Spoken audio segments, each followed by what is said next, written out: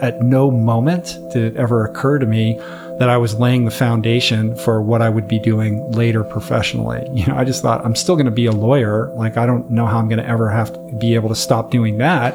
And it was just one thing after another of the universe showing up in very interesting ways that slowly kind of shifted that trajectory for me and has provided the opportunity for us to do what we do now. But it wasn't a result of a business plan or a vision board. Here's what we're going to be doing. What's the 5-year plan? It wasn't any of that. It was about being fully present in your life, paying attention, and responding mindfully to the signals that you're being provided, and always trying to make decisions in alignment with your highest self and getting clarity on who and what that highest self is. That guy that you just heard, that's me, today on a very special midweek edition of the Rich Roll Podcast.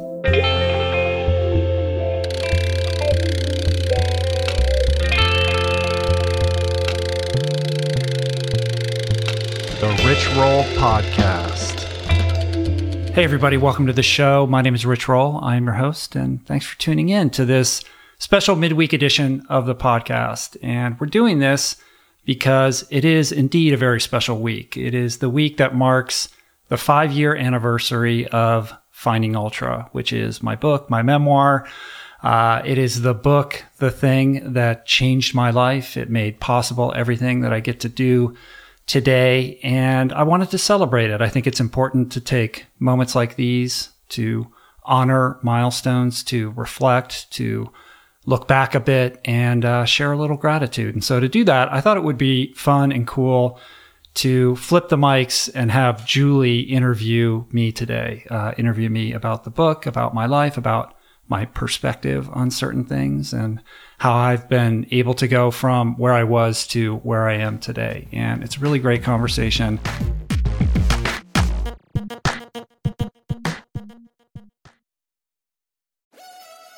We're brought to you today by On. I am a total gearhead. I love researching the latest technology for the sports I enjoy. And I've learned that people often overlook apparel. But what you wear isn't just clothes. It is, without a doubt, technology. Technology that can make or break a performance. And I can tell you, after spending 2 full days meeting with the apparel wizards at On Labs in Zurich, that On is innovating in this space like no other, with next-gen premium fabrics and just this heightened level of sophistication and precision and testing and development and intentionality previously unheard of that puts them just miles beyond the competition. I've been rocking On's high-performance running apparel, including the long tees, the weather jackets, even the climate jacket, all super lightweight, tailor-fit, built to move, and just gorgeous to get you out and get it done in fleet-foot comfort, no matter the weather. I'm super proud to be a brand partner with this impressive team, from increasing product sustainability to improved energy return and impact protection. Truly Swiss innovation at its finest. To get you moving, On is offering an exclusive 10% discount. To redeem, head over to on.com/richroll and use code RICHROLL10 at checkout. We're brought to you today by recovery.com. I've been in recovery for a long time. It's not hyperbolic to say that I owe everything good in my life to sobriety. And it all began with treatment, an experience that I had that quite literally saved my life. And in the many years since, I've in turn helped many suffering addicts and their loved ones find treatment. And with that, I know all too well just how confusing and how overwhelming and how challenging it can be to find the right place and the right level of care, especially because, unfortunately, not all treatment resources adhere to ethical practices. It's a real problem, a problem I'm now happy and proud to share has been solved by the people at recovery.com, who created an online support portal designed to guide, to support, and empower you to find the ideal level of care tailored to your personal needs. They've partnered with the best global behavioral health providers to cover the full spectrum of behavioral health disorders, including substance use disorders, depression, anxiety, eating disorders, gambling addictions, and more. Navigating their site is simple. Search by insurance coverage, location, treatment type, you name it. Plus, you can read reviews from former patients to help you decide. Whether you're a busy exec, a parent of a struggling teen, or battling addiction yourself, I feel you. I empathize with you. I really do. And they have treatment options for you. Life in recovery is wonderful, and recovery.com is your partner in starting that journey. When you or a loved one need help, go to recovery.com and take the first step towards recovery. To find the best treatment option for you or a loved one, again, go to recovery.com. I'm super proud to announce my next venture, Voicing Change Media. This beautiful consortium of thinkers, storytellers, artists, and visionaries, all committed to fostering meaningful exchanges and sharing thought-provoking content. Voicing Change Media will feature shows like The Proof with Simon Hill, Soul Boom with Rainn Wilson, Mentor Buffet with Alexi Pappas, Feel Better, Live More with Dr. Rangan Chatterjee, and The Conversation with Amanda de Cadenet. You can explore this network and all its offerings at voicingchange.media.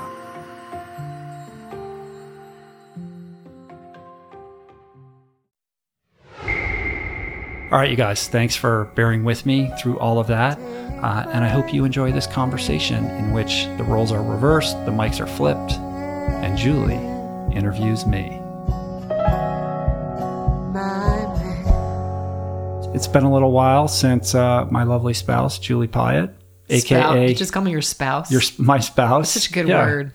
Where does that word come from? It sounds like it has something to do with a bird, but I don't know why. I think that. But anyway. AKA Srimati. But we're going to... The love of your life would be a better description. Okay, I'll do that from now on. Okay, good. Thank you. We're going to flip the equation here a little bit, though. And Julie is going to be interviewing me today about a couple certain it's going to be so subject awesome. matters. It's been a while since I've been on the receiving end, at least on my own podcast. I had Mishka interviewed me, right? Mishka and then somebody Osher. Else did. Oh, Osher. Yeah, Osher did. Yeah, Osher did a great interview of me on the show. And we're going to cover some interesting and hopefully new terrain. But the reason that we're doing this today is what maybe, Julie, you can explain. That it is the 5-year anniversary of the release of your amazing, extraordinary, life-changing memoir, Finding Ultra. That's right. My head just exploded. 5 years. Let's see. Today is, what's the date today? Today it's the 11th. The 11th. So actually we're one day shy. It came out, as if memory serves me, I believe it was May 12th, 2012. Yes. Is when it came out. So we're basically exactly 5 years since that book came out. And we thought it would be nice to just, hit the pause button a little bit and reflect on the journey of not just what transpired to create that book, but everything that has occurred in the wake of that book, and use that as kind of a foundation to talk about perhaps some life principles and tools and things that you guys might find helpful. Exactly, but I'm doing the interview here. So. I know, right? So you don't really know what it's going to be Well, about. I just want to say that I'm incredibly grateful for this journey that we are both on, and it's quite remarkable because when I reflect back on not just what transpired to create that book, all the events that led up to and what I chronicle in the book, but everything that has happened since, everything that has transpired since, it's just been amazing. And I could have never imagined it in my wildest imagination to be living the life that we're living now. So grateful for all of you out there, the audience that has made this possible.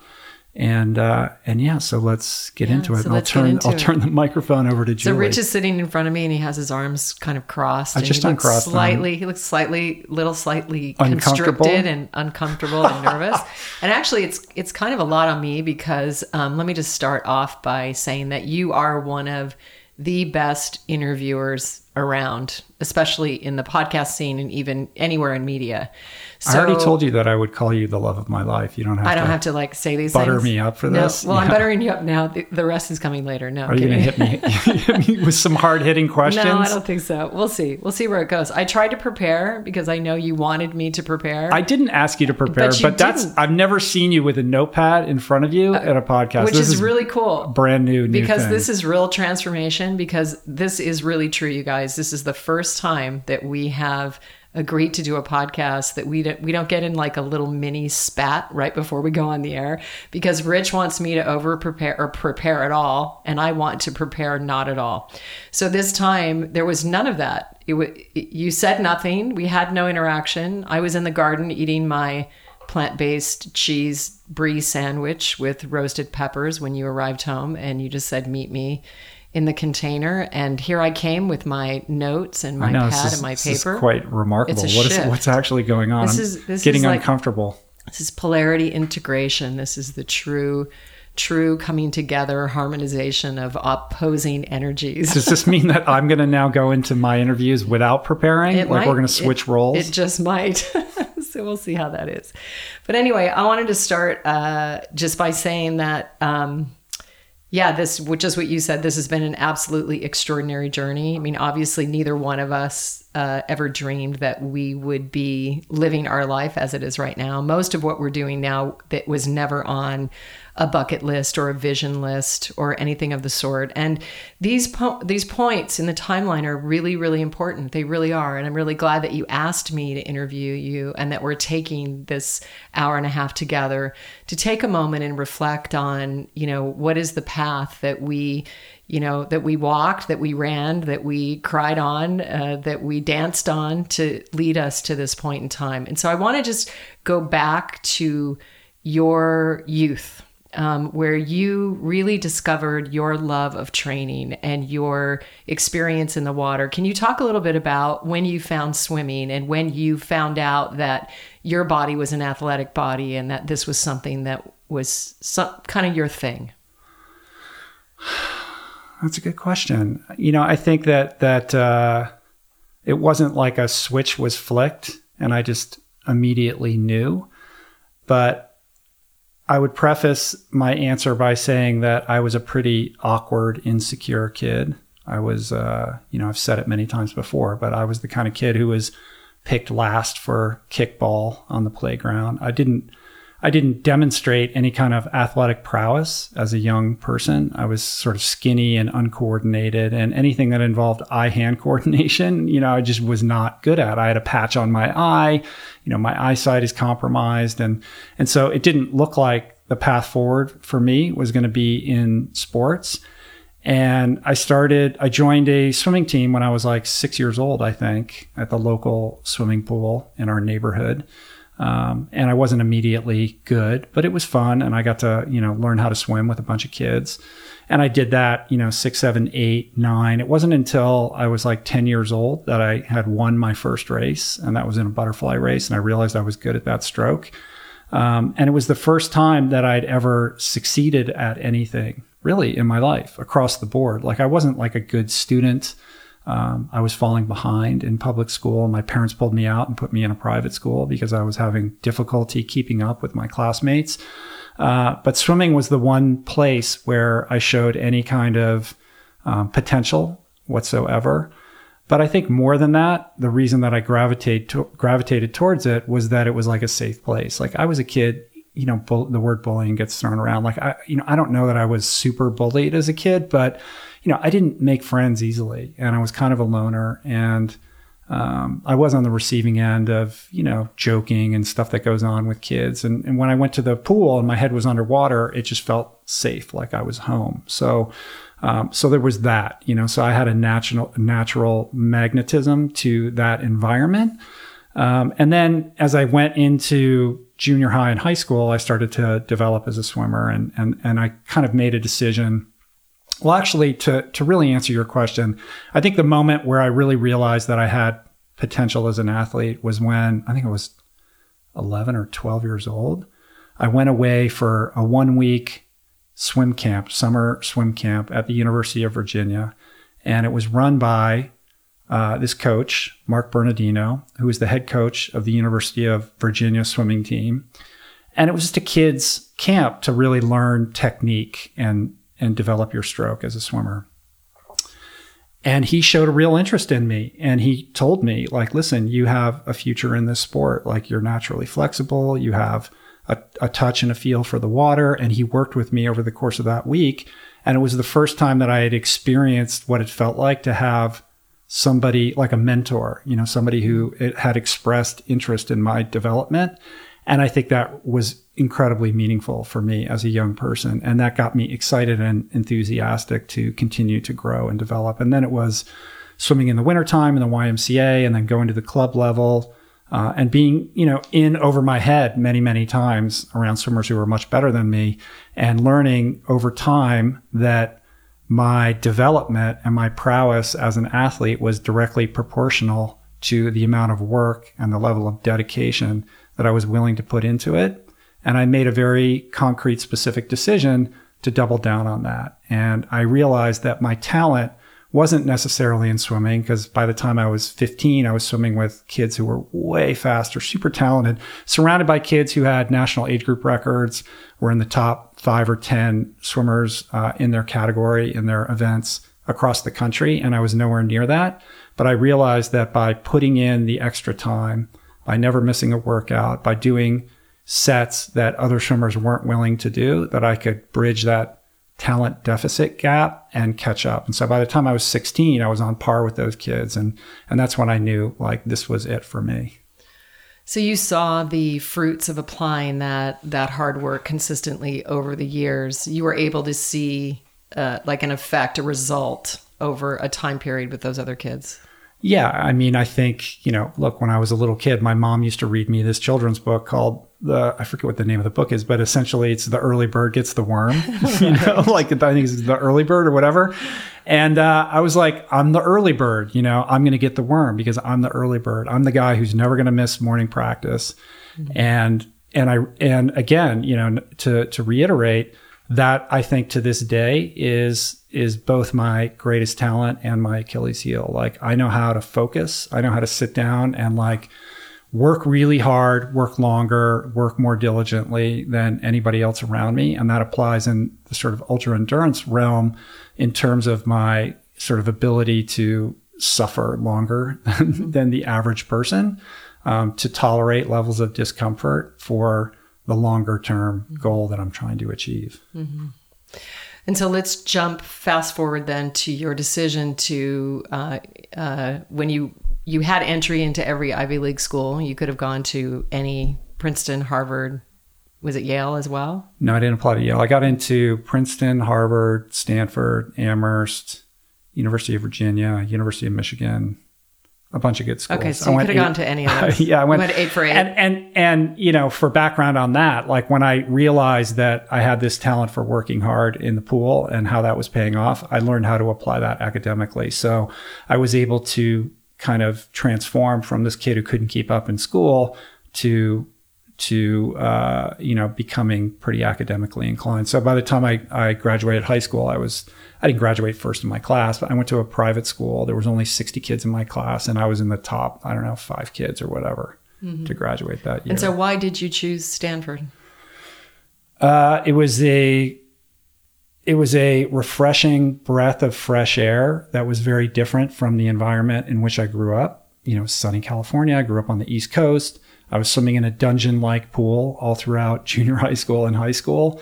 The ceiling of this pool would drip with like this gross black tar, and the whole thing was completely unsanitary. And I just can't believe that I spent as many hours as I did. And I went to visit Stanford. I didn't think that I was a good enough swimmer, and I didn't think I would get in. But I received some interest from the coaches there, and I went out like on a lark after I already had committed to going to Harvard. I thought, well, let me just go check out Stanford just to make sure. And the minute that I saw the campus, I fell in love with it. And when I realized that they would make a home for me there on the swim team, which I thought would never happen because they were the best swim team in the country. And I still, although I was good and you know, as an 18-year-old, I was one of the top high school swimming recruits, I still wasn't of the caliber that could compete at the level at which the Stanford program was operating. So I didn't know that was going to work out for me, but when they were like, yeah, we'd love to have you, I had to then tell the coach at Harvard that I had changed my mind and I was going to Stanford. And I remember when I visited Stanford, what struck me, what stood out for me, and that was so unique and interesting in contrast to all the other universities that I visited, was that the students seemed super happy. They were all going out of their way to like share with me like how much they loved going to school there. And it seemed like this amazing environment in which the collective interest was in trying to maximize the potential of every student. And the idea was not just that you had to put your nose into the books and grind as hard as you could, which is very much the ethos of an Ivy League program, but that you could have a life outside of that. So, for example, at an Ivy League school, it's like, well, are you going to be a student or are you going to be an athlete? Like, you got to pick one. You can't be both. Stanford was an environment in which they would say, we want you to be the best version of yourself across the board. What is it that you want to express? And let's support that. Mm-hmm. And it didn't hurt that it was super sunny. And I saw students like throwing Frisbees and, laying out in the sun with their books and sort of enjoying themselves while they were on this, journey, this adventure. And, at the time, this was pre-internet. So it's not like Stanford. I mean, Stanford was, was, always has been this amazing academic institution, but it didn't have this halo around it that I think it does now as the sort of birthplace of, the startup revolution, because I predated that a little bit. But it just seemed like an incredible environment in which to, blossom and really kind of find myself. You know what I mean? Like break out of this mold, this environment in which I grew up and really kind of spread my wings a little bit. I'm really surprised that you even lasted in all of the other environments, because you're so affected by cloudy weather, rain, darkness, dreariness. Like, have you reflected back on, because you suffer from seasonal affect disorder?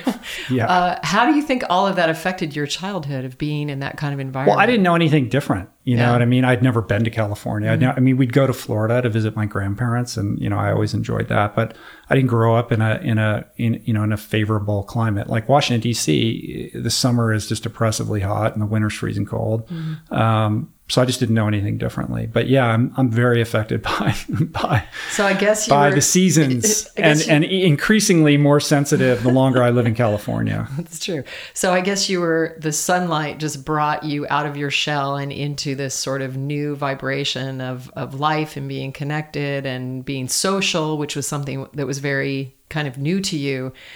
So walk us through that experience and really kind of short trajectory in college when alcohol entered your life and you made a big shift in your path.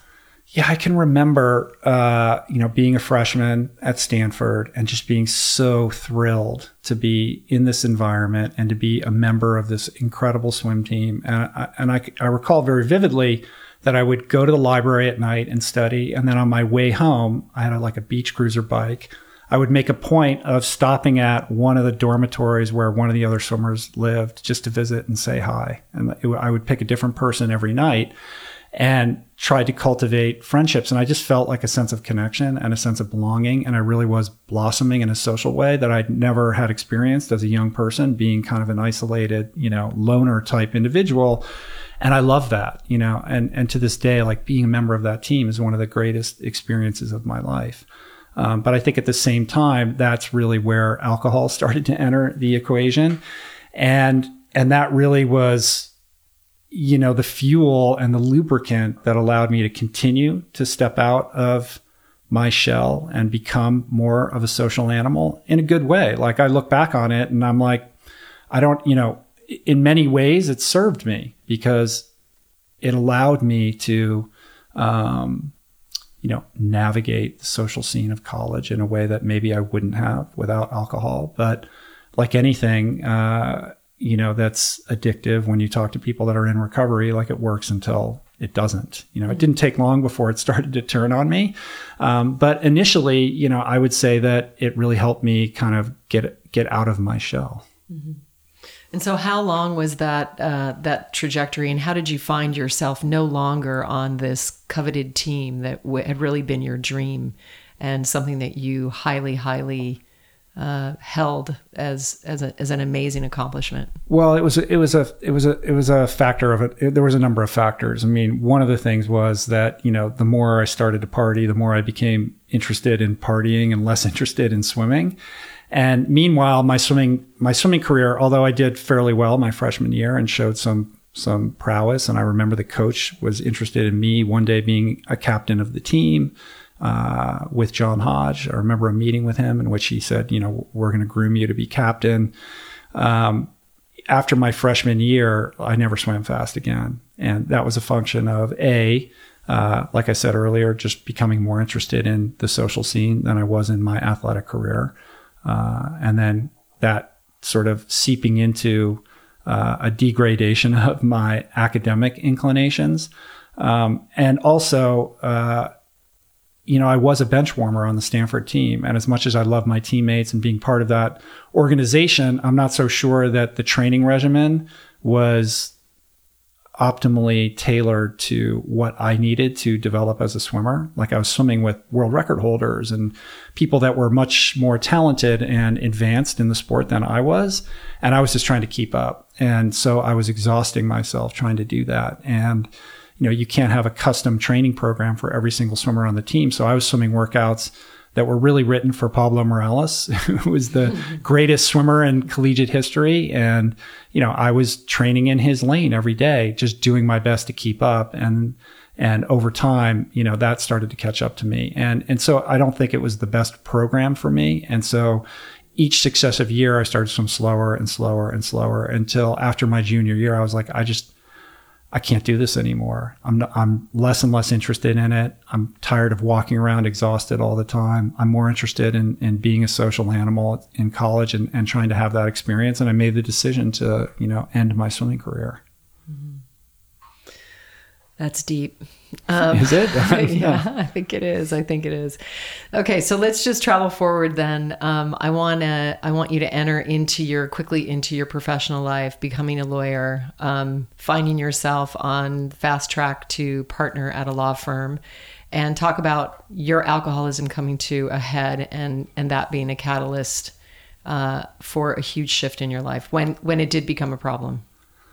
So I think that in college, I never put too much thought into what it was that I wanted to do with my life. It was always about like swimming, really. It's like, how am I going to be best prepared for this swim meet? And I never looked too much past that. I had been pre-med my first year and a half, 2 years in college. I was a human biology major. Then I lost interest in that. I became an American Studies major. It's just a general liberal arts like, history, political science, and English degree. And I enjoyed that, but I never really thought about career path that much. And so law school just seemed like, well, that's, sort of, it almost like delays the decision, it's sort of a responsible thing that you can do that nobody is going to, nobody's going to question. But it wasn't a decision that I made because I fell in love with the law or really felt like I had, some sort of passion for being a trial lawyer or something like that. It just seemed like a cool thing to do. Like, I get to. Your father's a lawyer. Well, my father's a lawyer, but to be fair, it's never like he said, "I want you to be a lawyer." He never put pressure on me to do that. But he seemed to enjoy his life and do well. And I thought I can wear a nice suit and get to go to nice lunches. Like I was thinking of it like that. That's law. Yeah, and so after college, I moved to New York City. I remember specifically, like I got a job at this law firm called Skadden Arps, big law firm, and I was going to work in the Washington D.C. office. Go back home. But then I thought, their main office is New York. Like that would be cool. I can go to New York. And I remember thinking like New York would be a great place to like party and drink. That sounds like a lot of fun. Mm-hmm. And so I made the decision to go to New York City, and I was a paralegal in this big law firm. I was the world's worst paralegal. All I cared about was what was going to happen after I got to leave the office and where we were going to go out that night. And I had a pack of friends, many of whom are to this day still good friends of mine. And I had a great time, but that's really where my alcoholism kind of kicked into a different gear. I think I say it in Finding Ultra, but New York City is like Disneyland for alcoholics. You can walk around on the street with a beer and a brown paper bag. Sure. It's legal. And it's a culture that's very much about, the nightlife and what you're going to do, during those evening hours. And so I really love that. I loved exploring this, really exciting new city. And that's what my life became about. And we called ourselves the kings of the low budget social scene because we weren't making any money. I would always run out of money before the next paycheck, but I also knew where all the happy hours were and all the places where you could drink for free or, get dollar beers or what have you. And so we were out, or I should say I was out, 4 or 5 nights a week, partying. And that's really where I think the claws of alcoholism really started to get their grips on me. And things started to get a little bit dark. It started out with just being the last guy to leave the party or the last guy to leave the bar. I was always blacking out. I remember waking up all the time, like not knowing exactly what had happened the night before. And for me, that was also part of the allure. And I think it's important to point that out. For me, it was about when I start drinking and I'm in New York City, there's going to be an adventure. Like who knows what's going to happen? Yeah, who knows what's going to happen? And it's going to take me on this ride. And the mystery of that, the intrigue of that, I think was very alluring to me at the time. And I had fun times too, but I also, woke up in strange places and would lose my wallet and my, start things, the cracks in the firmament were starting to get a little bit more pronounced. Mm-hmm. So let's go ahead and fast forward to your experience in rehab. All right. But we didn't get through the whole lawyer thing. I mean, ultimately, I end up being I go to law school in upstate New York. I continue to drink my way through law school. I don't know how I graduate. I somehow land a job at a law firm in San Francisco where I worked for 2 years before moving down to Los Angeles. There's the whole marriage thing that exploded. There was a lot that went on. And essentially, in a nutshell, my alcoholism got really out of control. Really out of control. I started getting DUIs. I got 2 DUIs in a period of like 2 months, blowing ridiculous numbers, 0.29, 0.27. I was in a car accident where I rear-ended an elderly woman. I went to jail. I almost got fired from my law firm job.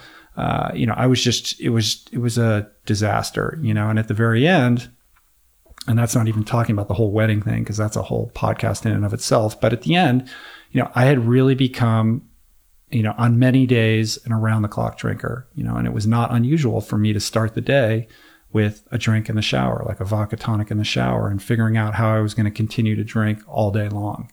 It was dark. It was lonely. I was progressively alienating myself from all the people around me, cutting myself off from friends, and friends also leaving me, in the wake, didn't want anything to do with me anymore. My parents were, they knew what was going on. They were extremely worried and concerned.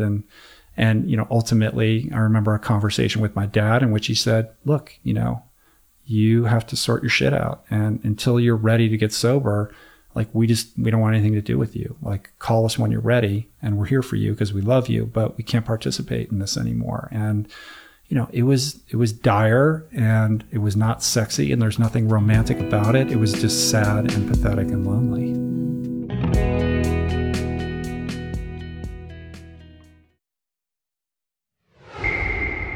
And so how did you end up finding your way to rehab for 3 months?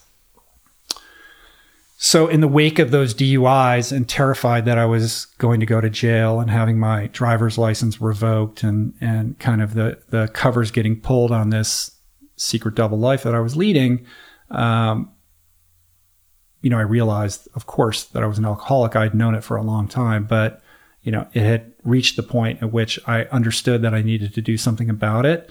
Coupled with the fact that, I had to, I was court ordered to go to AA. So I had a card that the judge needed me to sign. I had to start going to AA meetings. And so I started exploring AA, but I did it very much in a tourist kind of way. Like, I would find AA meetings. I would arrive late. I would sit in the back. I would avoid eye contact. I would try not to talk to anybody. I'd leave early. I'd get my court card signed, and I would duck out and try to not have conversations with anybody. And I thought, okay, I'm getting sober. I'm doing what I'm supposed to do. Intellectually, I'm a smart guy. I kind of understand what they're talking about. I don't really need to read this book though, or like do any of these steps or any of the things they're talking about, because I get it, and I'm going to figure this out. And I think that's very much rooted in what they call in recovery, self-will run riot. Like I'm very, very attached to my capacity to exercise my self-will. And in my mind, I had decided that everything that I had accomplished in my life, everything good that had happened to me, was a direct result of my self-will, that capacity to work hard, to focus, to double down, to suffer. All of those qualities I felt were my secret weapons that allowed me to be the guy who, could progress as a swimmer and could get into these colleges and could get into law school and could get the coveted law firm job and all of that, right? So the idea that is proposed in recovery is that you have to relinquish your self-will, that you have to surrender. And to me, that was anathema. That's like saying you're giving up. You have to let go of this quality that is the one thing that has propelled you through life, that has allowed you to succeed. And now you're being asked to relinquish that, to let go of that. Like, that's not going to happen, right? The idea of faith, or the idea that anything could, that there was a power that could exist beyond that to buoy me, to help me resolve these problems, to help me, confront myself in a more profound spiritual way. I didn't want any part of that. And I wasn't ready to hear that. So AA played itself out for me over the course of a year and a half. I was in, I was out. I'd relapse. I'd get 30 days. I'd drink again. At one point I got 6 months, and then I went out again. And I wasn't able to make it work. And it was becoming more and more evident to me that my way, this way of trying to sort of use my self-will to resolve this problem, was not going to work, right? Because and it was baffling, because I couldn't understand why this capacity for self-will that had served me so well in other areas of my life could not solve this problem. And it was around this time that my parents hooked me up with a addiction medicine psychiatrist named Garrett O'Connor, and I started to see him. And he made it very clear to me that he thought that I needed to go to treatment. I didn't want to go to treatment. And we made this deal that if I relapsed again, that I would go to treatment. And he knew that I would. Right. I was convinced that I wouldn't, that I was going to figure this out. Mm-hmm. And sure enough, I relapsed again. And because I was a man of my word, a man of such high moral fiber and values, I said, I have to honor this deal, and then that's how you tricked yourself. Yeah. So saying it would be okay for you to go. Right. So Garrett hooked me up with this. Of course, then once I told him, okay, I'm ready to go, then I started like sort of researching treatment facilities, and I thought, I'm going to like find the place that's in Arizona that's really sunny. By the pool. By the pool and all that. Exactly. I was like, where's it? Yeah. What kind of food do they have? Like, I'm like, I don't know if I'm, like in my ego, you know what I mean? Like, my life is a complete disaster. It's in shambles. And I'm like, and I'm thinking like, well, that place isn't good enough for me. It's ridiculous. And Garrett's like, no, you're going to go to this place. It's in Oregon. I've got a bed for you. Book a flight, and show up tomorrow, And I said, okay. And I did it. And so tell me what you did on the flight up there, though, first. So of course, I've made this decision. I'm gonna go up. I'm gonna fly to Portland and go to this rehab that's like an hour south of Portland. It was called Springbrook Northwest. It's since been acquired by Hazleton, so it's a Hazleton facility now. It wasn't then. But I thought, well, this is my last opportunity to drink, right? So I drank all night and woke up in the morning and had a drink in the shower and caught a cab to the airport and got there early so I could drink at the airport bar, drank as much as I could at the airport and then on the plane, and got picked up at the airport.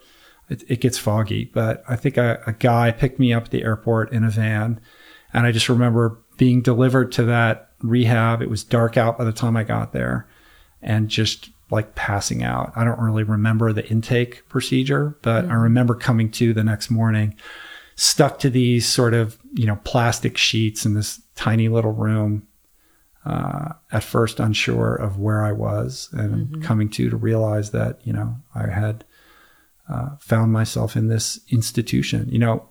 quite frankly, a mental institution. Like my best thinking landed me in a mental institution, rehab, because that's what it is, right? My best thinking, all the great ideas that I had, right, ended me up in this place at age 31. And it was quite shocking because I always, even up to that point, I still considered myself this functional, intelligent person. You had your shit together. Yeah. And it couldn't have been further from the truth. Right. And it was terrifying.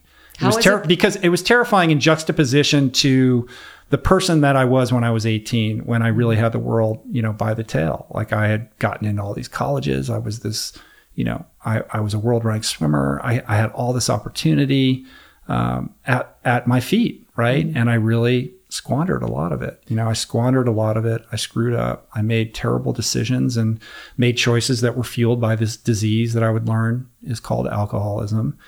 And so, I remember making this decision as I was coming to in rehab that I was going to do whatever they said, and I wasn't going to try to self-will it. And I was going to stop challenging all of these ideas and just accept them and really surrender to the help that was being offered to me, and to try to make the most of it, because I didn't want to have to end up in a place like that ever again. It's extraordinary. So you were in there for 3 months. Yep. 100 days.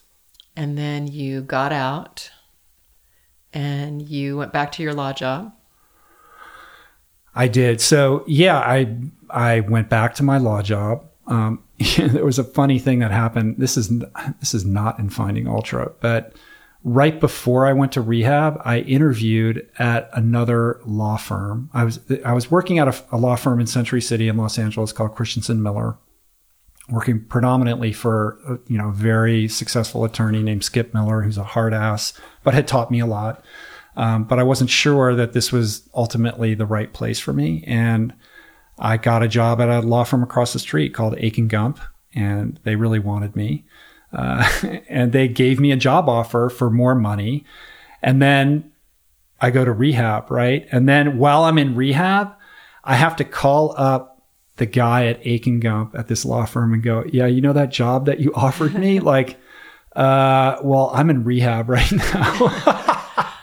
I guess I wasn't the and best I was choice. like, I had to have a counselor help me make that call. I was so scared to make that call because I was thinking they're going to they'll retract the offer, right? And meanwhile, Skip Miller had been super cool when I went to him and said, I got to go to rehab. Like, that's a whole other story. But he knew what was going on with me, and he had really tried to help me. He got me a lawyer. Actually. Yeah, he helped me get a lawyer for my DUIs. And, the Beverly Hills police officer that arrested me for my second DUI was somebody that Skip knew because he represented the Beverly Hills Police Department. So he knew exactly what was going on with me. And, we went through it, but ultimately Skip had my back, and he was supportive of me going to rehab. So I had this sort of crisis because I'm like, Skip is supporting me, but I have this other offer, and what I'm going to do, all the anxiety with that. And, I made that call to Aiken Gump thinking, well, this will resolve the problem because they'll just retract the offer. Mm-hmm. But then they said, they were like, okay, you're in rehab. They're like, we're going to have to get back to you. Mm-hmm. I was like, okay. And then they did get back to me, and they said, you still have a job here if you want it. We have a partner here who is a longtime sober guy. So amazing. And they put him on the phone, and he was like, it's cool. Do what you have to do. And let us know. And I was pretty sure I was going to take that job. And then, like a month later, 6 weeks later, that sober partner in that law firm said, listen, you've been in rehab kind of long enough. Like, we really need you. We got this case, can we at least send you the case file so you can get up to speed on what's going on? Like, he wanted to put me to work while I was in rehab. And the counselors were like, no, you're not doing that. And so I had to call them and say, thanks, but no thanks. I'm not going to be able to work there. So yeah, when rehab was over, I went back to Christensen Miller and worked with Skip Miller. And I felt like, even though at that point I had been injected with enough spirituality, or at least foundations of spiritual principles, and I was starting to wake up to the idea that I might have some agency over crafting my life or putting it on a new trajectory, that I owed them at least to go back and work there as long as I was in rehab. And I ended up working there for a year. And I did some cool stuff when I was there. And it was interesting to be a lawyer sober. I got to work with Bob Shapiro, the OJ lawyer, on a sexual harassment case, and did some cool stuff. But ultimately, I was like, I have to do something different. And I remember the day that I decided I was going to leave, and it was the scariest decision of my life, because my entire life had been about being on this sort of track. You study hard, you get into the best college, you go to the best law school or graduate school or what have you, try to get the best job, you work hard, stay late, all that kind of stuff. And I had been, despite my alcoholism, I was still pretty good at playing that game. And I couldn't see, it was like I had blinders on. I was like, that's the only way to live. There is no way to live outside of that. If I step off this track that I've been on as long as I can remember, since I was 9 years old, what does that look like? And it was absolutely terrifying, because there was no clear trajectory or path. And yet I knew that this law firm existence was not for me. And that in order to survive, I was going to have to leave. So I was in this conundrum, right? This terrifying conundrum. And so I had, but there was no way around it, right? So I remember I had to go into Skip's office and just say, I gotta go, man. Like, I can't. It got to the point where I was so burned out and so unable to do the job that I couldn't even type like a confirming letter, like a 1-paragraph letter. Like, my fingers wouldn't move, and I knew that I had to leave. So yeah, I told him, I'm not going across the street. I'm not looking for more money. I don't even have another job lined up. I don't know what I'm going to do. You're like, Skip, I'm going to Steve Ross yoga. Yeah. It was, I had started going to yoga at that point, and I would duck out. I would leave the office and leave my suit jacket on the chair, so it looked like I was still at work and maybe down the hall. And I would go to yoga. And then sometimes I'd come back to the office, and sometimes I wouldn't, but I started playing hooky a lot. I just couldn't be there. And yeah, I finally told him, I was like, I got to go. And he was amazingly cool about it. He's like, listen, the work's too hard unless you're enjoying it. He's like, I'm having fun. And I remember when he said that, I was like, you're having fun? Like, really? I was like, anybody have fun doing this? I couldn't imagine having, it was so torturous and painful for me to do that job. And, it was in that moment that I realized, like, I didn't have to be a square peg trying to jam into a round hole, which is what I'd been doing my whole life. And so didn't he end up reading Finding Ultra? And didn't you have like another... No, I sent it to him. Yeah, so when Finding Ultra came out, I sent it to him. I never heard back from him. And part of the reason I sent it to him is, I talk about him in the book. I talk about him in a nice way, though. I talk about the certain ways in which he mentored me and taught me a lot. But also I think it was like the Los Angeles Law Journal, or one of the Los Angeles bar, the bar journal, like one of the newspapers for lawyers was running an article about the book. Or something? Yeah. Well, it's like there's newspapers that you get, like trade newspapers that all lawyers get. And they were going to write a review and an article about the book. And so I knew he was going to find out about it anyway. So I was like, I got to send him the book before that hits the press. And he just finds out about it through the cracks. I didn't hear back from him, but I did hear many years later from another partner in the law firm who had read the book. This was maybe 3 years ago. So, a couple of years after the book came out, he read the book. He was a partner in the firm that I hadn't worked with directly. I mean, we knew each other casually, but not really that well. And he was halfway through the book before he put 2 and 2 together, because when I get to the part about working in the law firm, and then he looked at the name of the author on the title and he realized, oh my God, that guy worked here. I know that guy. He'd read half the book before he realized that the book was written by somebody who had been under his employ. And then what was really cool, and kind of relates to, one of the reasons, sort of the main topics of doing this podcast, this journey that we've been on, he asked me to come back to the law firm and share my story. And so I was able to go back to this law firm that I had walked away from, this career that I'd walked away from, and share my story in a conference room in front of, 60 or I don't know how many lawyers were there, maybe not that many, but it was like a lunchtime thing. And it was amazing. It was it was like a really, I get up and give talks all the time. I travel all over the place. I've gotten up in front of huge crowds and given keynotes, but to just go to that place where I used to work and share my story with, it was probably only 20 or 30 lawyers there,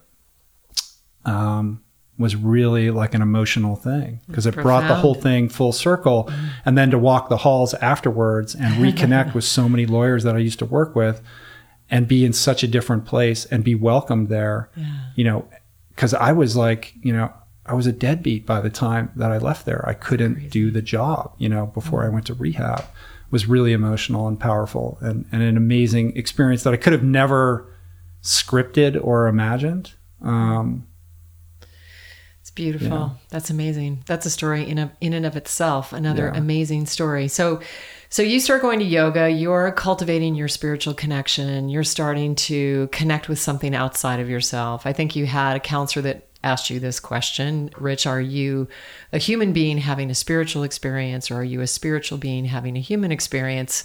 And at the time you didn't really know, but I think at this time in your life, you actually were starting to expand, starting to, you practice yoga quite a lot. I was in that room with you, you know, 3-4 times a week. It wasn't just once a week. So right. I would say you were pretty much into it. How much do you credit yoga as to being the catalyst of shifting your life in various ways? I think it shifted my life in a number of ways, and in kind of a tiered way. Like, I think that it helped me embrace and continue this journey of expansion that rehab had started. You know, for me, sobriety is about, you know, an evolution of consciousness as much as it is about treating, a disease that wants to kill me. You know, it's an opportunity to transcend your limitations and to develop a broader perspective on yourself and the world. And I get a lot of that through the 12 steps, but yoga is a physical and emotional and spiritual way of connecting with that in a different kind of way. And so in early sobriety, I gravitated towards yoga for a number of reasons. I think on a subconscious level, it's what I just mentioned. But also I needed new friends. You know, it's like everybody that I knew in Los Angeles were people that I partied with, and I needed a new crowd. And I wanted to raise the vibration of the crowd that I was hanging out with. And I wanted to move my body, right? And so yoga seemed to serve all of those purposes. And there was a lot of beautiful girls in the class, of which you stood out. Mm-hmm. So it was like the baser intention of like, this is where the chicks are, to, you know, on the other end of the spectrum, like this is an opportunity to continue to expand myself. Yeah. And I mean, I just wanted to sort of punctuate that for you, because I think sometimes that gets lost in the view, you know, when really we met in a yoga class, and that was sort of like the pivotal point of this whole next trajectory of your life. And you're actually an amazing yoga and yogi, and, you know, quite, the practice is quite suited for you. You're suited for the practice, and it does really well by you. You're more flexible than I am. And, I think it's really good for your system as an adjunct to everything else that you do. Yeah. And I would also say, I just want to throw in there that one of the things that was made sort of very clear to me, as I was beginning the process of leaving rehab and kind of entering the sober environment in Los Angeles, the counselors were like, listen, man, your relationships with women are very interwoven with your disease. Like, women are a big trigger for you.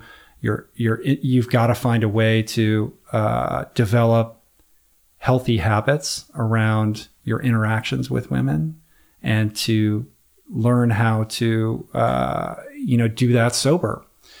And so it was suggested to me that for my first year of sobriety, that I not date, that I essentially live a celibate life.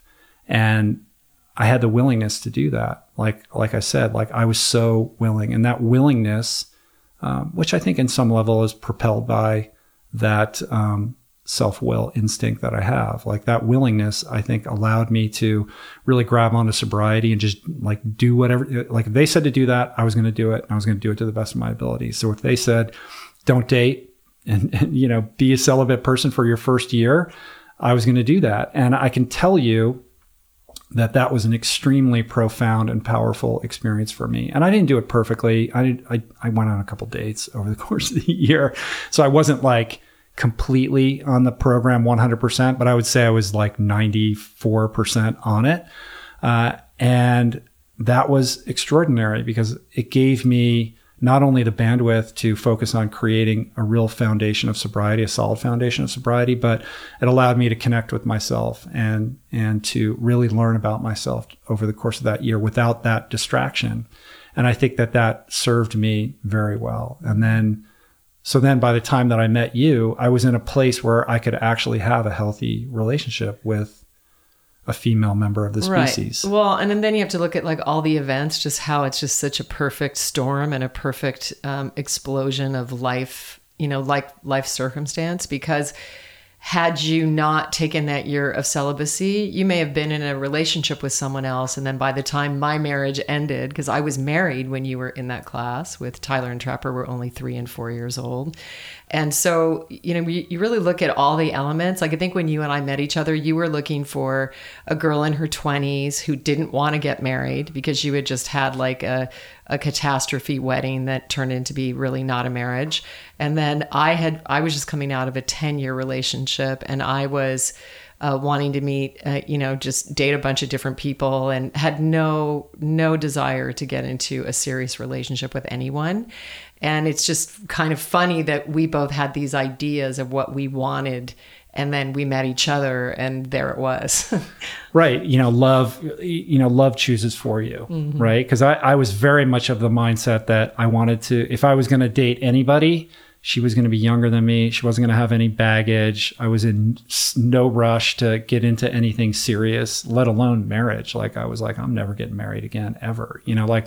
And then in you walk with, 2 little boys getting divorced. Like it just wasn't part of the plan at all. Right. You know what I mean? And here we are 18 years later. I mean, how long? Yeah. 18 years. Yeah, 18 years. Yeah. It was crazy. And I think during that time also, I think it was your mom or something like that. It was like something came up, about my kids and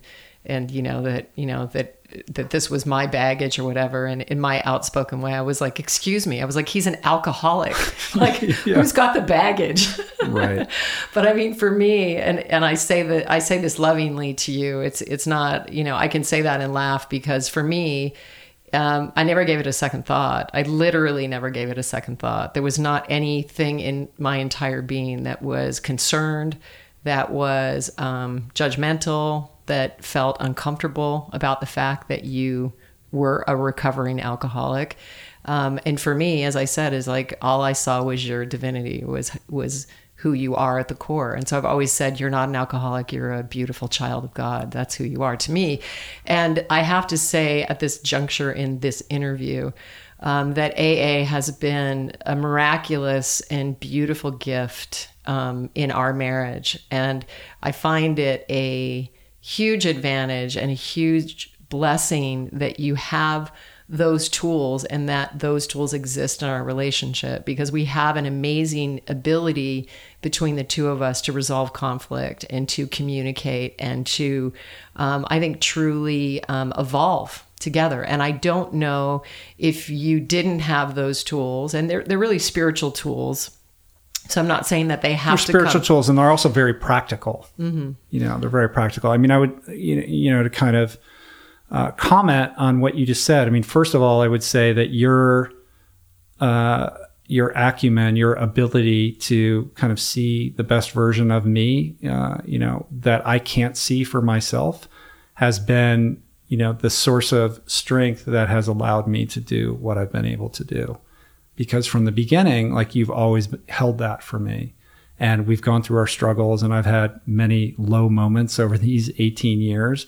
And you always held that place for me. You were always able to say, look, you're going to be able to do this. You're going to be able to do that. Like you have to just keep going. And that faith and that belief really is the wind in my sails that's allowed me to, blaze this path. So I would say that. And the second thing I would say is, people ask me all the time, like, oh, oh, you're still like part of 12-step? Like I thought you went to rehab, you got like that's done, right? Like you're not part of that. And it's like, no, I'm very much a part of the 12-step community here in Los Angeles. And I, work with sponsees. I do all the stuff. I do all that stuff. And it's very much not just a part of my life. It is like the priority in my life. My primary purpose is to stay sober and to help another alcoholic achieve sobriety. That is my primary purpose. And when I lose sight of that is when I start to gravitate away from the best version of myself. Mm-hmm.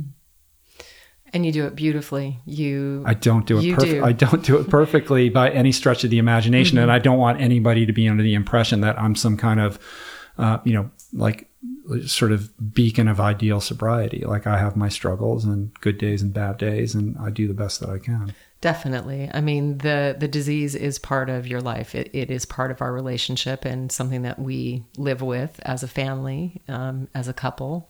But what I would say is your dedication to the program is unwavering. That's what I meant by that. Yeah, I would agree with that. Yeah, it's beautiful. So, wow, it's really, really beautiful, all of that you shared.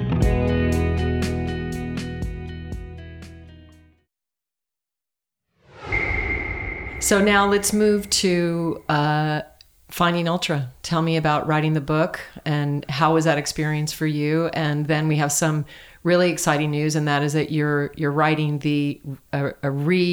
I'm going to say re-edition, but what second edition. I have a deal to revise Finding Ultra and write a second edition. I have to deliver that in August. That clock is ticking. Oh my, I should probably get on that. We have to get off the air now so we can write. Yeah, and I'll get to the first part of your question, but I'm very excited to revise the book. I'm super excited about it, and I'm excited to have the support and enthusiasm of Random House to do it. And I think of there's many things about the book that I'm super proud of. There's also many things I'd like to change. I look back on it now and I was like, I can't believe I wrote that. So I know that there's a much better book in there that I'd like to express, and I'm excited about that opportunity. So you have an opportunity to completely reconfigure anything that you didn't. It's going to be about 30% different. I'm going to add a new chapter, and I'm going to, sort of revise stuff throughout, and there's going to be plenty of cool new stuff in it to make it, interesting enough for people to check it out. And I think, I'm most proud of the fact that the book remains relevant 5 years later. Like it's been 5 years, and every year it sells more than it did the year before. So when the book first came out, I had a little bit of media attention, but it wasn't like anybody knew who I was. Definitely. And, when I wrote it, it's like, I didn't even win a race. Like I'm not a world champion in anything. Is anybody going to read this thing? And, so it's not like it wasn't it was the furthest thing from a New York Times bestseller. And it kind of just slowly over time, due to word of mouth, as much as anything else, became a thing, and it's continued to sell. And I'm really proud of the fact that it still continues to sell, and it still is reaching new people and new audiences. And, there's still new foreign translations. Like every couple months, there's a new foreign translation. I don't know how many there are now. How many languages now? Maybe looking in here, 10 or something like that. That's crazy. Which is cool. But back to your first question. So the process of writing the book. So, we can skirt over all the Ultraman races and the epic. I don't even know if we want to talk about that. We can, I guess, if you want, but you're doing the interview. No, I guess what I would like to say is just to sort of focus the way that you share is, first of all, I just want to say that you have over 780 reviews on Amazon for your book, primarily 5-star reviews. Your book has reached many, many, many places far and wide. And I think what I notice when I'm out on the road with you, when you're speaking, is really the diversity of people that your story has affected and that Finding Ultra has affected. It's quite amazing when people are in line to meet you, and they're, the athlete, the family, the housewife, the yoga teacher, it just literally scans many, many different backgrounds. And I think one of the key moments for you and me when we were in Hawaii. It was the first year that the book came out. You received like a 6-page handwritten letter from someone who was in prison who had read your book. And that was a very defining moment as to the power and the reach of Finding Ultra. But I do want to talk about your races a little bit. I want to talk about, looking at first Ultraman as a collection, I guess, of all the races that you raced that race. And then also Epic 5, your 5 Ironmans on 5 Hawaiian islands in under a week with Jason. Talk about, what is your defining moment or what is your one takeaway or your one lesson from those 2 races? If you wanted to share that with anybody who is training or racing. Yeah, I think, there's sort of the pithy response, and then there's the more erudite response. The pithy response is we're all capable of so much more than we allow ourselves to believe, right? We're all sitting on top of vast reservoirs of untapped potential. And we just sort of walk on top of that, unaware that we could be doing so much more, that we're capable of so much more than we think. I think most people are their own worst enemy in terms of how we perceive our capabilities. And so my experience of doing those races was a way of tapping into that for myself. But I think more than that, I look back on them now, not as athletic achievements as much as, a spiritual adventure in trying to discover myself. That's really what it's about. The training and the training that I put in to prepare for those races and the performance of those races are just my version of, what could look very different from somebody else. Somebody else, goes to Machu Picchu or, does some other sort of seeking in some other way that's completely unrelated to triathlons, is just their version of what I experienced. Because for me, it was a process of trying to really figure out, who I was going to be and what I wanted to express in this short time that we're here on Earth. And it seems unrelated, like riding your bike and running. What does that have to do with that? But for me, it was all an active meditation, and it was all a journey of self-exploration that allowed me to get clarity on all of those things for me. And I remember, throughout that entire process, at no moment did it ever occur to me that I was laying the foundation for what I would be doing later professionally. I just thought, I'm still going to be a lawyer. Like, I don't know how I'm going to ever have to be able to stop doing that.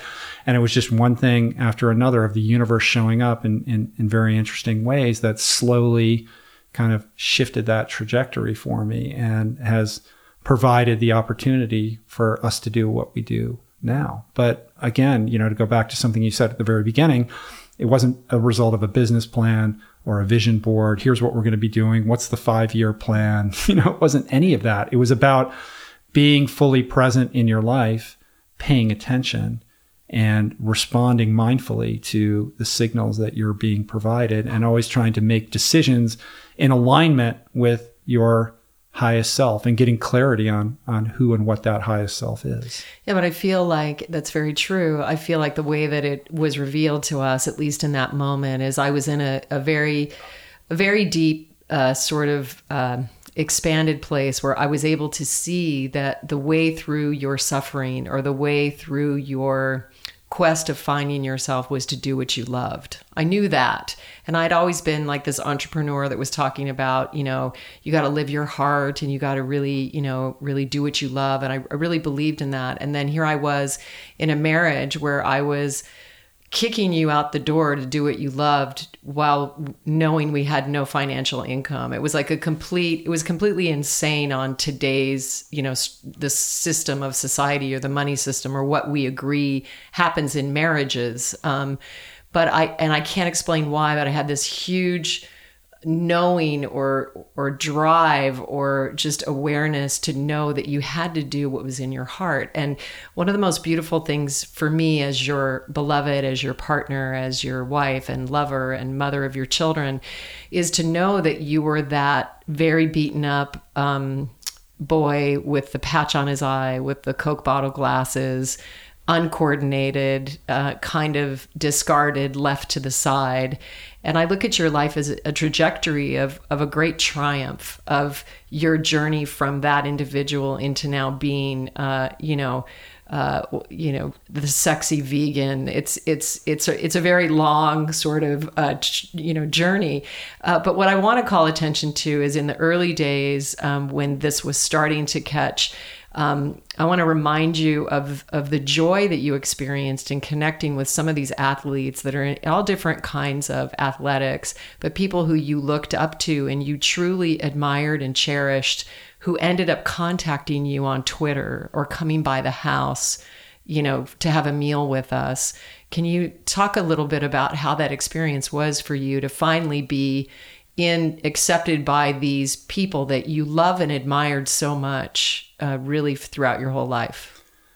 Yeah, I mean, it's crazy. I think, that roots all the way back to my experience at Stanford. For me, being part of the Stanford swim team that won 2 NCAA championships when I was there, I didn't even really care that much, like how well I did. I was just so thrilled to be on this team with these amazing athletes that I got to train with every day and that I could call friends. That was like the meaning for me, was the community and the relationships and feeling like I was part of something that was bigger than myself, that gave my life meaning. It was beautiful, and I loved everything about that. And I'm still in awe of like those world-class, amazing athletes, and now I get to be part of that community in an amazing way. Like I've gotten to ride bikes with Dave Zabriskie and train with Chris McCormick when he comes to town. And, just the other day, I didn't even tell you this, Connor Dwyer is doing an altitude camp. He's like, you should come. And like he invited me to come, train Colorado Springs at altitude camp with him for 3 weeks. He's there now. I was like, I can't do it. I got too many things going on. But like, my whole life, I would have killed as an athlete to be invited to go train at the Olympic Training Center in Colorado Springs. Mm-hmm. And Connor's like, yeah, come on out and do it. And it's like, if I was living a different life, I probably would jump on that. But we just have too many things with your book and all that kind of stuff. Like at 50 years old, mm-hmm. I'm being, basically extended an invitation to go, train with an Olympic gold medalist swimmer. It's like, it's insane. It makes no sense whatsoever. And to kind of go back to your question about the process of writing the book, at the time I'm thinking, like I said before, like I haven't won a race. I'm not a world champion. I'm like, I'm okay. I'm pretty good. I'm like, I was able to. I can suffer. It's like I know how to suffer, but sort of on a pure athletic resume basis, like, am I really somebody who should be writing a memoir about my athletic pursuits? It's like, who wants to read that book? So I realized that the marching order for my book and the only way that it would work was directly related to the extent to which I was willing to be vulnerable and tell the emotional story. Because if the only people who would be interested in reading this book were runners and triathletes, I would have failed. Like I wanted to write a book that was going to be able to connect with anybody and everybody. And to do that, you have to show up for it and be as emotionally honest as possible. And that is uncomfortable. And most people aren't willing to do that.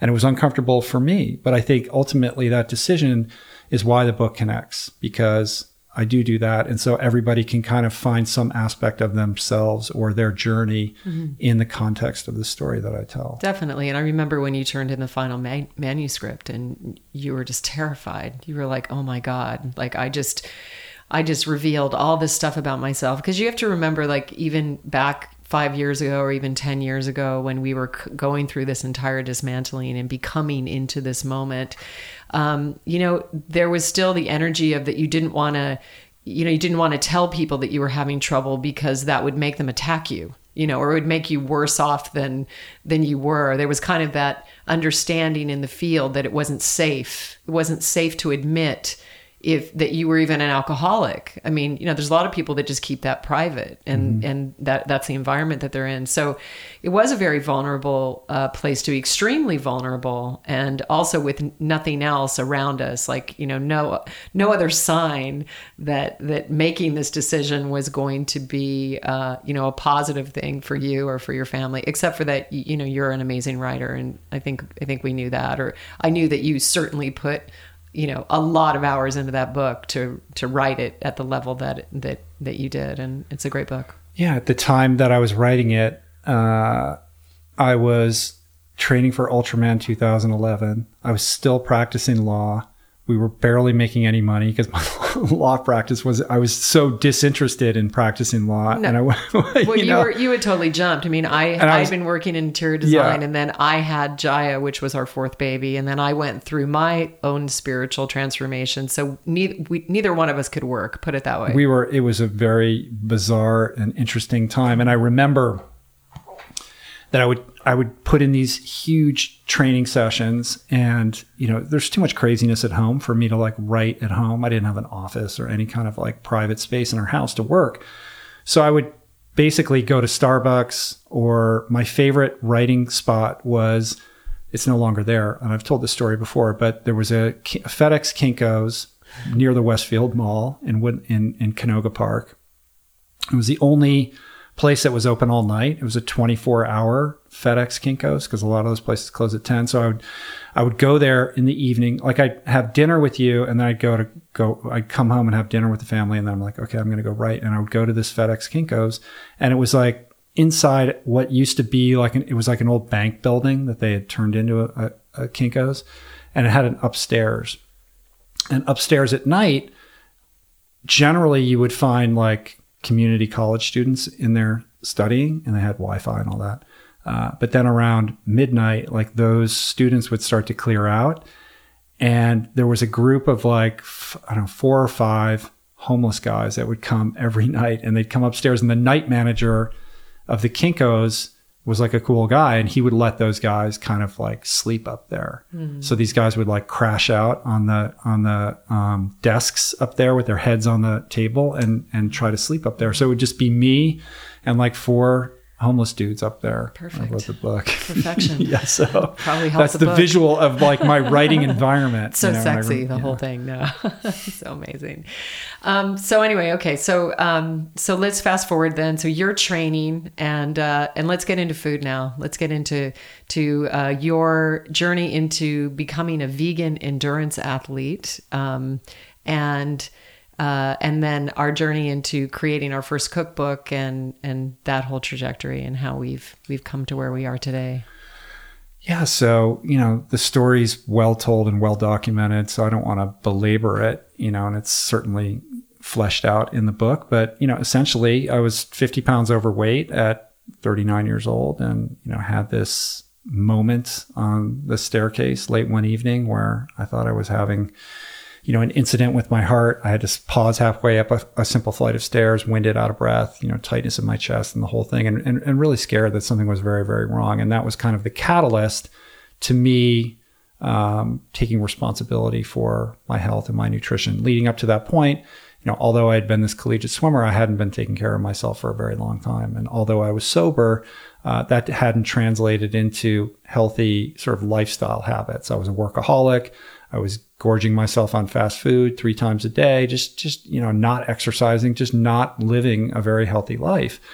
And it all caught up to me. And, I got clarity in that moment. And it was very similar to basically the moment that I decided to go to rehab. It's like, I need to make a decision that is going to change how I'm living, and that decision needs to be concrete, needs to be specific, it needs to be immediate, because I was very well aware of just how profoundly my life had changed by making the simple decision to like go to rehab, and like how different my life was as a result of that decision. And I was like, I need to make a similar decision about these other things that I'm overlooking in my life. So, it wasn't an overnight thing, but ultimately that led me towards plant-based nutrition, eating a vegan diet. And That journey and that experiment really revitalized my health, and I lost a bunch of weight, and that got me enthusiastic about fitness again. And that's what sort of catapulted me into the whole ultra endurance world. But I would say that at the beginning, at the outset of that adventure, it was very much about personal health. It was like, I don't want to be fat. I'm tired of feeling tired, sick and tired of being, sick and tired of being sick and tired. I want to feel good. I want to have good energy. I want to live long. It was all very self-involved, and that's good. I don't mean that in a pejorative way, but I wanted to take care of myself, and the inquiry really ended there. Mm-hmm. And the interesting thing about this journey is that it has morphed and changed and evolved and grown in many different ways. And I think my adventures through diet and nutrition are very much a spiritual adventure as well, akin to the athletic adventure, akin to the sober adventure, because now I realize that shift in diet and nutrition wasn't just about personal health. It's much more about expanding your consciousness, and now the things that interest me the most about it are the environmental implications of our food choices, the ethical implications of our food choices. And it's not a self-involved decision or calculus as much as it is a decision to live, more in alignment, not just with my values, but to live a life of, or to approximate a life of ahimsa, mm-hmm. to tread more lightly on the planet. Which is nonviolence. And to be kind of like an example or a beacon to others that not only, can you do this, but this is like an amazing way to live. Mm-hmm. So there's a sort of responsibility that comes with that, but it's really about a commitment to continual consciousness expansion. Mm-hmm. And so for those listening, what, just in a succinct way, what are the reasons that you feel and that you have chosen to live a plant-based lifestyle?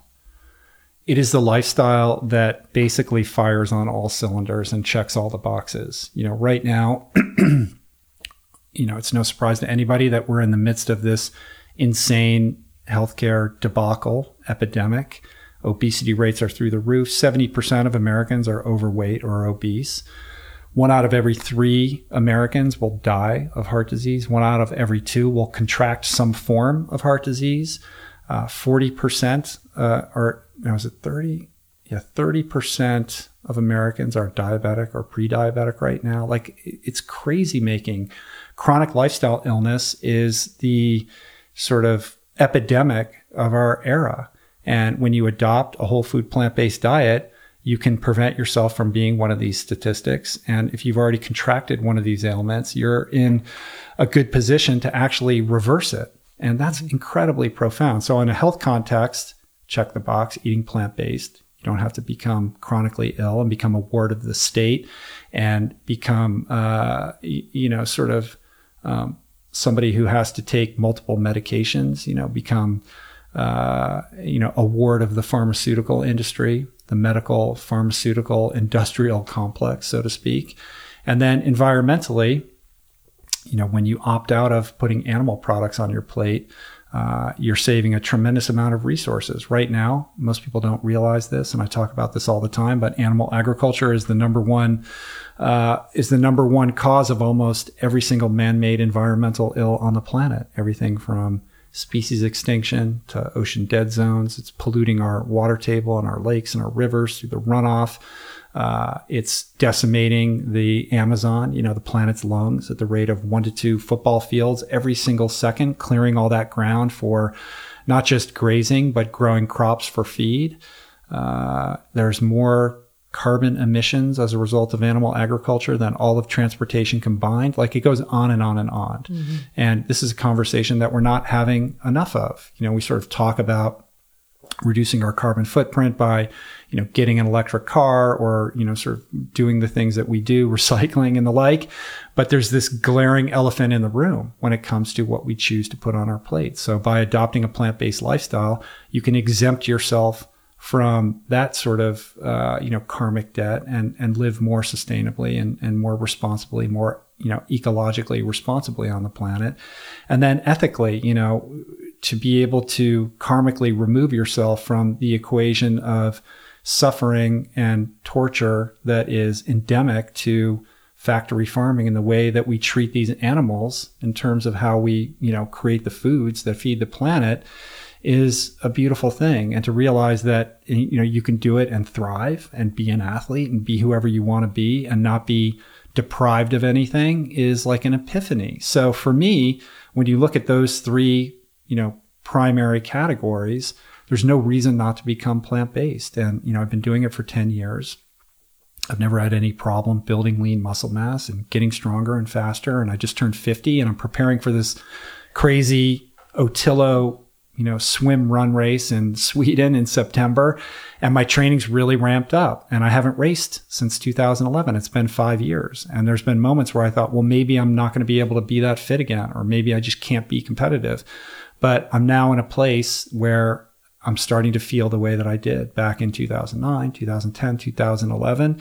And I realized I can still go out there and kill it. Been vegan for 10 years, and I feel amazing. So to me, it's just, there's no stone that goes unturned. And I think, and I say this when I give talks all the time, that it's very easy as citizens and consumers to feel disempowered, like your vote doesn't count. And what can you possibly do to make a difference? And who cares what you think? But if you make this switch and you remove the animal products from your plate, you are making a conscious decision that has very real world positive implications, right? It's a profound act. It's a political act, and it's empowering. And I encourage anybody who's listening, who's sort of tiptoeing around the edges of this, contemplating it, but thinking maybe I can, maybe I can't, like jump in and try it, do it for 30 days. If after 30 days you don't feel different, you don't feel better or whatever, then go back to doing whatever you're doing. But I can tell you from my own personal experience, it's anecdotal, of course, and it's based on the hundreds and thousands of emails that I get, that, I can assure you that you're going to feel better. You're going to optimize your weight. You're going to prevent yourself from getting these diseases.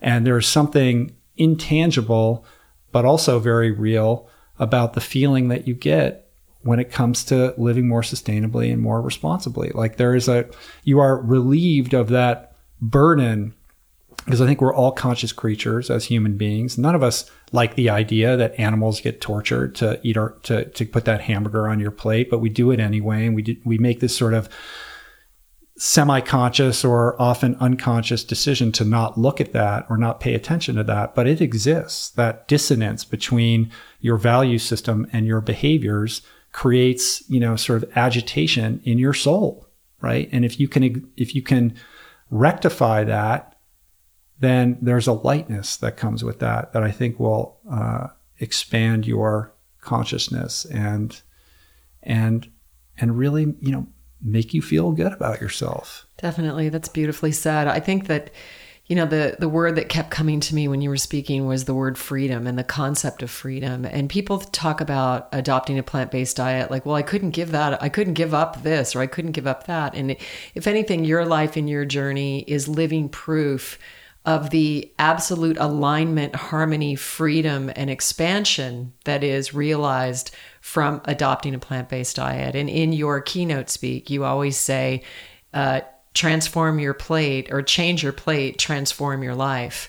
And it really is the first step to unlocking your best, most authentic self, the version of you that was created in divinity, that is in harmony with nature, in harmony with your surroundings, and truly being connected to the unique design in which you were created, because none of us are the same. Everybody's journey is going to be completely different. But I would say that, this entire play, looking back on it over 5 years and seeing the trajectory and the changes and the momentum and what has occurred is truly a miraculous event, and not separate at all, but intricately connected to plant-based living and being very mindful of what we are ingesting in our bodies. So food has been big for you and for me. It wasn't on the top of our list, what we thought we were going to be doing, but I just want to mention back when Rich started to train was when I started to cook, and I did it. It was sort of one day we had small kids, and our agreement was he was going to do these long training sessions, and then I was going to get to go do my music. So when he just opened the door and left, and then 8 hours later, the door opened up and he came back in, and I would give him a child and leave.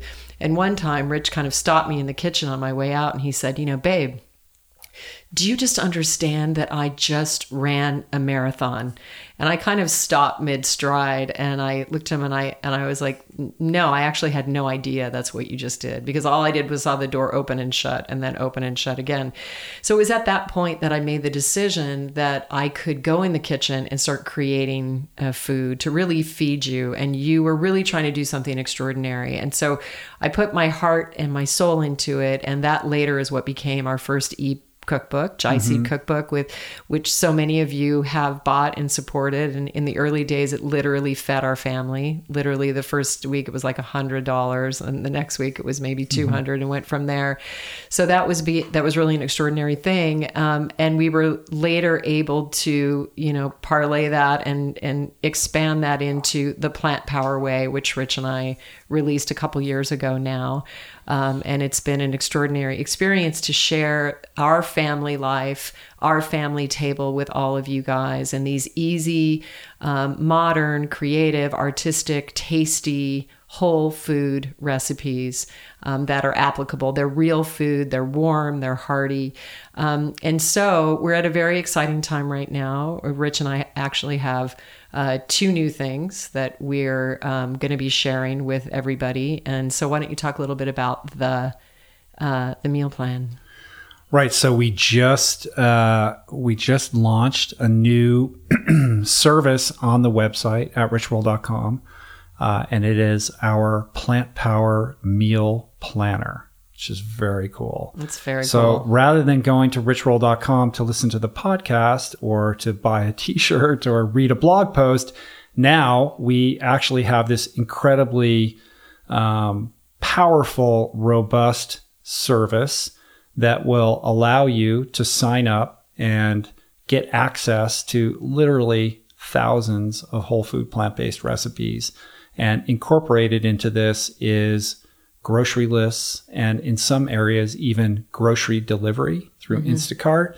And all of this is created in partnership and powered by Lighter. So many of you, if you've been listening to the podcast for a while, will remember my conversation with Alexis Fox and Micah Risk, who were on the podcast a while ago. They are the two badass, powerful women behind Lighter. Superpowers. They're super awesome and cool. And so essentially what they've done is created a model whereby we can sort of use their engine and customize it for the best interests of the demographic of people that are visiting the richworld.com website. So basically, you can sign up for it. It's pretty cheap. I actually should know what it is offhand. You go to the website.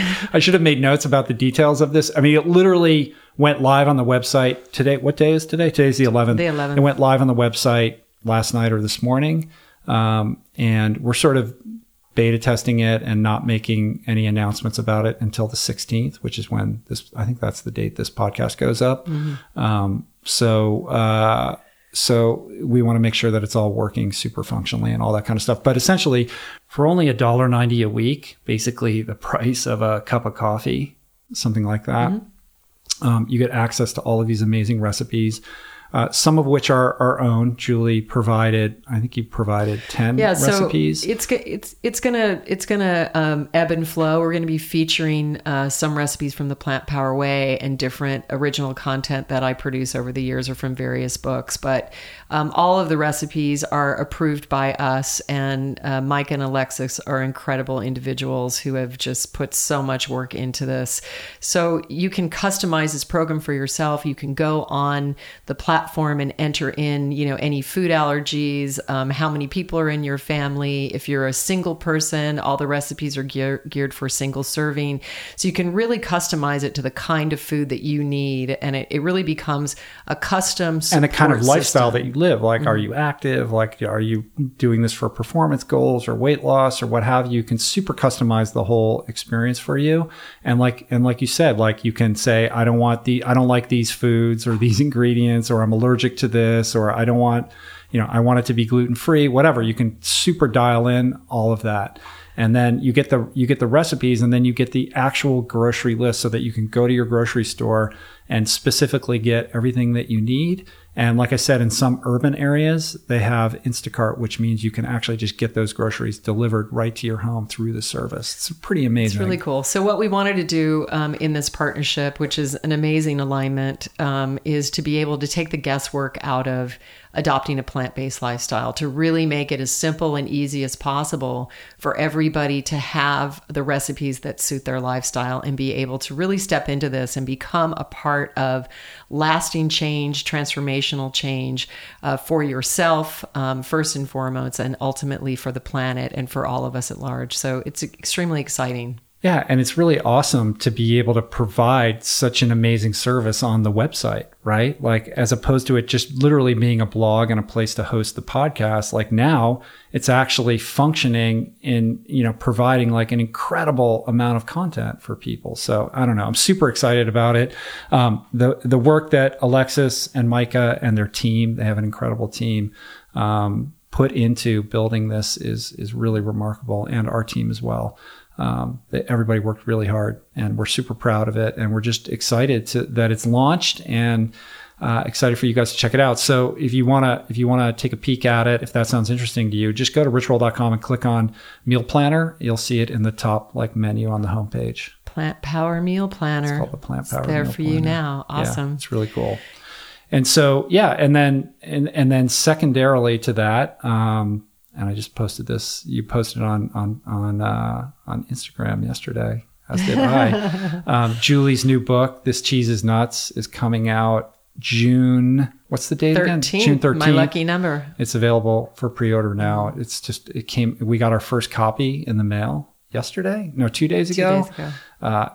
It's beautiful. The book came out really, really well. Super proud of you. This is Julie's first book without my name being on it. It's just her book, and it's your creation, pillar to post, like top to bottom, for the last. Well, I should preface it, and I'll let you talk about it. You're supposed to be interviewing me, but anyway, I'm going to say this part. One of the biggest things that I always hear, and that Julie always hears, and probably a lot of you guys can relate. People say, you know what? Totally cool. You're doing the plant-based thing. You're doing the vegan thing. That's awesome. It's clearly working for you. I would love to do that, but there's no way that I can get rid of cheese. I just love cheese. I can't do without cheese. Mm-hmm. And it's super interesting. Like, cheese really has a hold on people. It really does. And there's a lot of reasons for that. I just did a podcast the other day with Neil Bernard that I'm going to put out soon. And he talks about the actual biological addiction mechanism that creates that craving with dairy products. Very fascinating. But yeah, this really is a hard thing for a lot of people. And so, I don't know, a year and a half ago, Julie decided she was going to take this on and try to figure out how to create plant-based versions of your favorite cheeses, not just one cheese or two cheeses. How many recipes did you come up with? I have over 75 recipes. They're not all cheese recipes. There's about half that are cheese and then half companion recipes. Mm-hmm. So it's delicious vegan cheese at home. It's the actual cheeses, and then it's ways to use the cheese. But I have to say that this was truly an example and a life experience for me to understand that where there's a will, there's a way. Because, I was confident that I would come up with some great tasting stuff. I was not worried about that. I had a basic cheese section in the Plant Power Way, and as soon as I had gotten into that, I was thinking, oh, there's a whole world here that I could delve into and explore and experiment in. But what I discovered is that what is available there is literally mind-blowing. I mean, some of the cheeses in this book, especially like the mozzarellas and the the milky kind of fresh, soft cheeses, that I missed from Italian salads, or fresh with olive oil and balsamic vinegar and cracked pepper. I created them using sprouted almonds and cashews, and you will, I think, fall down on the floor actually in delight when you eat them. And I can attest to that, because I was the number one taste tester over the last year and a half, and Julie, she's come up with some really amazing stuff. I mean, everything from nacho cheeses to brie and camembert, and like all these really sort of delicacies that you just can't believe there's no dairy in them. Like, it's just shocking. It's shocking. It is shocking. And it just shows you, then you're thinking like, well, what did make that cheese taste like cheese? The world of dairy cheese is such a world, and it's very complex. It's extremely complex. Thousands of years of industry and technique and stuff. And so what I would say is, this cheese is nuts. That's the name of my book. This cheese is nuts. This cheese is nuts is providing recipes that it's really the next level in cheese. It's actually better than dairy cheese, because not only is it compassionate, not only is it environmentally sustainable and loving for our planet, but ultimately it's loving for you. It's good for your body. I never had a breakout on my face or had problem digesting the food. It's shocking actually how it digests so beautifully, and your body really consumes it like a nutrient, literally like a nutrient. And I was always the one that wanted to order, my eye would go to the, fettuccine with Alfredo sauce. And that looked good to me. And by the third bite, I was sick. I'd be sick to my stomach. It was just so heavy. You'd be like, oh, this sounded good, but it's kind of gross. And now to make, fettuccine with almond Alfredo, it's delightful. You get all the creamy and all the deliciousness without the fallout from the health, from the abuse of our beautiful sacred cows, from, the environmental, constraint. It takes 1,000 gallons to produce 1 gallon of milk, 1,000 gallons. I mean, that's just insane. So it's fun. I'm very, very, I'm very pleased with this book. I feel very blessed to have been able to bring it to light. And everybody's going to hear a lot more from me in the coming weeks and months on this. But we do have kind of something exciting that we're going to announce on this podcast today. And that's that Rich and I are going to Ireland, as you know, to Ballyvolane. We have a trip of plant power transformation scheduled there from the 24th of July to the 31st. And we worked really hard to secure a free spot as a giveaway for a pre-order prize or gift. So anyway, we're very excited to announce that we'll be taking one blessed person with us on this trip. You got to take care of your own airfare. So it's just the spot, the place, and it's actually a $4,000 value. Anyway, we're super honored. And so how does somebody enter that? So they would go to ourplantpowerworld.com/giveaway. Also just plantpowerworld.com also works. Either one of those. Our Plant Power World is the main one, though. Yeah, Plant Power World. They direct to the same place, but and there's a tab on there. It says giveaway. Yeah, there is, and there's really no required purchase necessary to enter. You can enter. I'm just asking for you guys to buy 3 copies, but it's not required. So it's an ask. And if you guys feel in alignment with that and you want to enter, then that's fantastic. And if you just want to enter, that's okay too. So anyway, yeah. Yeah, it's super cool. And the book, I should say, is just, it's also an art book. Like, I think, if people are listening, they're like, oh, it's going to be this like instructional manual about how to make cheese, but it's really like a beautiful art book. Like, the photography of these cheeses is mind blowing. And it's not what you would expect at all. Like, it's incredibly, artfully put together. You did an amazing job, and I'm super proud of you and Leah for all the amazing photographs that you took. Yeah, I worked with she's like my niece almost, or my spiritual daughter, and I've known her my entire life and saw in her a great ability behind the camera. And so simultaneously to creating this book, I mentored her into becoming a photographer. And let me just say, she rose like a star, and she has her first book cover, and it makes it just more fun for me. Like, I love doing all these projects that are aligned, that are blessing and helping everybody around. So rather than go and hire a very established food photographer, I really knew she could do it, and I knew that together we would make a great team.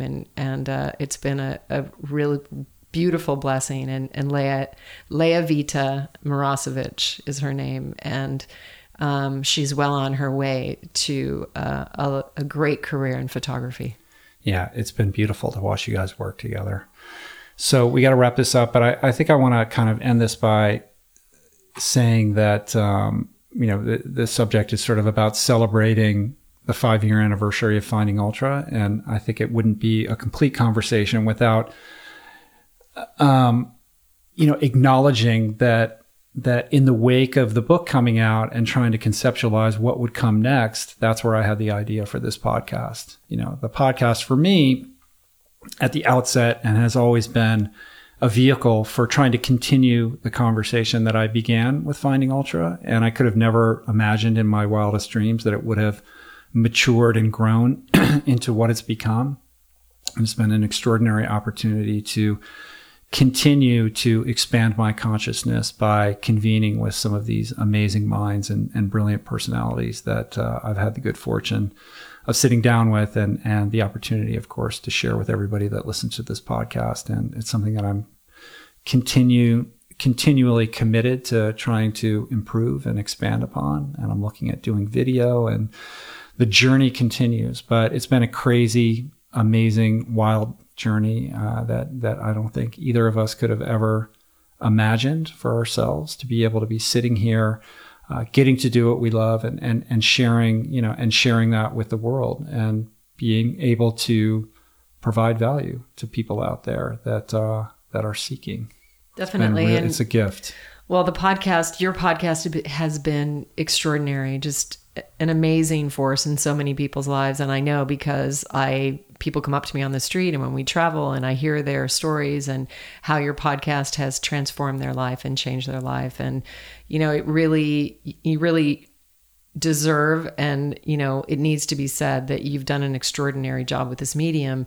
And I would even go one beyond that and say the Divine Mother, or consciousness, or that force that is working through you has, yes, it's not my self-will. Well, exactly, has masterfully beyond that. You got it. Yeah. Has masterfully put this together. And when I look at you as a being and a soul, and that trajectory, that I described of that, kid with a patch over his eye that was just awkward and uncoordinated, coming through this entire journey of finding yourself, part of that is that hook. And that's the reason that I asked you about your experience of getting to commune with these amazing athletes that you were in awe of. And, you're also quite an extraordinary photographer, Rich Roll. And you have within your makeup, your divine design, you have a voyeurism about you. You're a watcher, you're an observer, and you're very interested, and you have a lot of questions, and you're a big thinker, and all of these qualities wrap so beautifully into the perfect host of the interview, of interviewing somebody to get into their deepest, darkest places, or their most intimate places, to be able to share. These are all qualities that are masterfully, teed up to produce this event. And so again, in your life, I'm thrilled that you're doing Otillo. I happen to say, I just want to say that I love you when you're training. I love it. I will take, less time with you for you to be embodied in your full form, the way that you were created. Your body thrives with this kind of expression. And so it's beautiful to see you coming back into that blossom now. And again, it's not about being the fastest, it's not about better than anybody else. It's about being the best version of yourself. And I would say at this 5-year juncture, when you have a podcast now with over 20 million downloads, it's extraordinary. I mean, we go to Paris and we think we're in private and somebody just turns their head and they're like, Rich, we're in Florence. And, so it's really kind of takes our breath away, and we can't believe how far this podcast is really reaching. But what I would say to you, and what I think that consciousness has in store for you, and what the world needs from you, is the continued evolution of this podcast. You are perfectly designed and created to do this thing. So somehow through your training, your love of AA, your willingness to be of service in that platform, in that healing modality, and your ability to care about people's stories, to really be the observer, really be the person that is really watching, to bring to light all this amazing inspiration for all of us. That is my prayer for you. That is the world's prayer for you. And it's been an amazing 5 years, and congratulations. I can't wait to read the new edition of Finding Ultra. You're going to have to wait a while. And anyway, thank you for your courage and your willingness to show up for your own life, because when you show up for your life, you bless everyone around you. That's the truth for everybody listening too. Mm-hmm. That's beautiful. Thank you, babe. Thank you, sweetie. Love you, babe. All right. Did we do it? We did it. If you're digging on Srimati, Julie Pyatt, you can find her on the interwebs at Srimati, Srimati on Twitter and Instagram. Check out This Cheese is Nuts. You can pick it up on Amazon and enter the giveaway for the Ballyvilane, Ireland trip, which is July 24th through 31st. You can do that at ourplantpowerway.com. Please check out the new meal planner. Super excited about that. richroll.com. Click on meal planner in the menu. You'll find it right there. And what else? I think that's it. That's it for now. You know what? More people listen to the podcast than have read Finding Ultra. So maybe someone should read Finding Ultra. To celebrate the 5-year anniversary of this book, if you're listening to this podcast and you haven't read the book, pick it up. It's paperback. It's cheap. It's like $9 on Amazon or something like that. It's a great story. Yeah. And I just want to thank everybody for listening. I think it's been a very interesting 2 years in the podcast world, because podcasts have really blown up. You know what I mean? Like when I started this podcast in 2012, I was by no means an early adopter to the medium. The medium really started around 2006, 2007. But at that time in 2012, it was not a crowded marketplace. And now it is.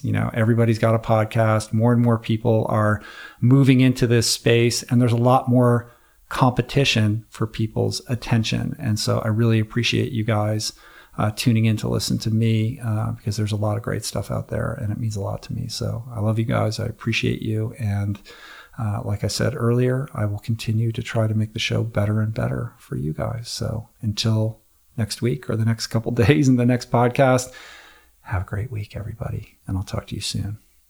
Peace. Plants. Namaste.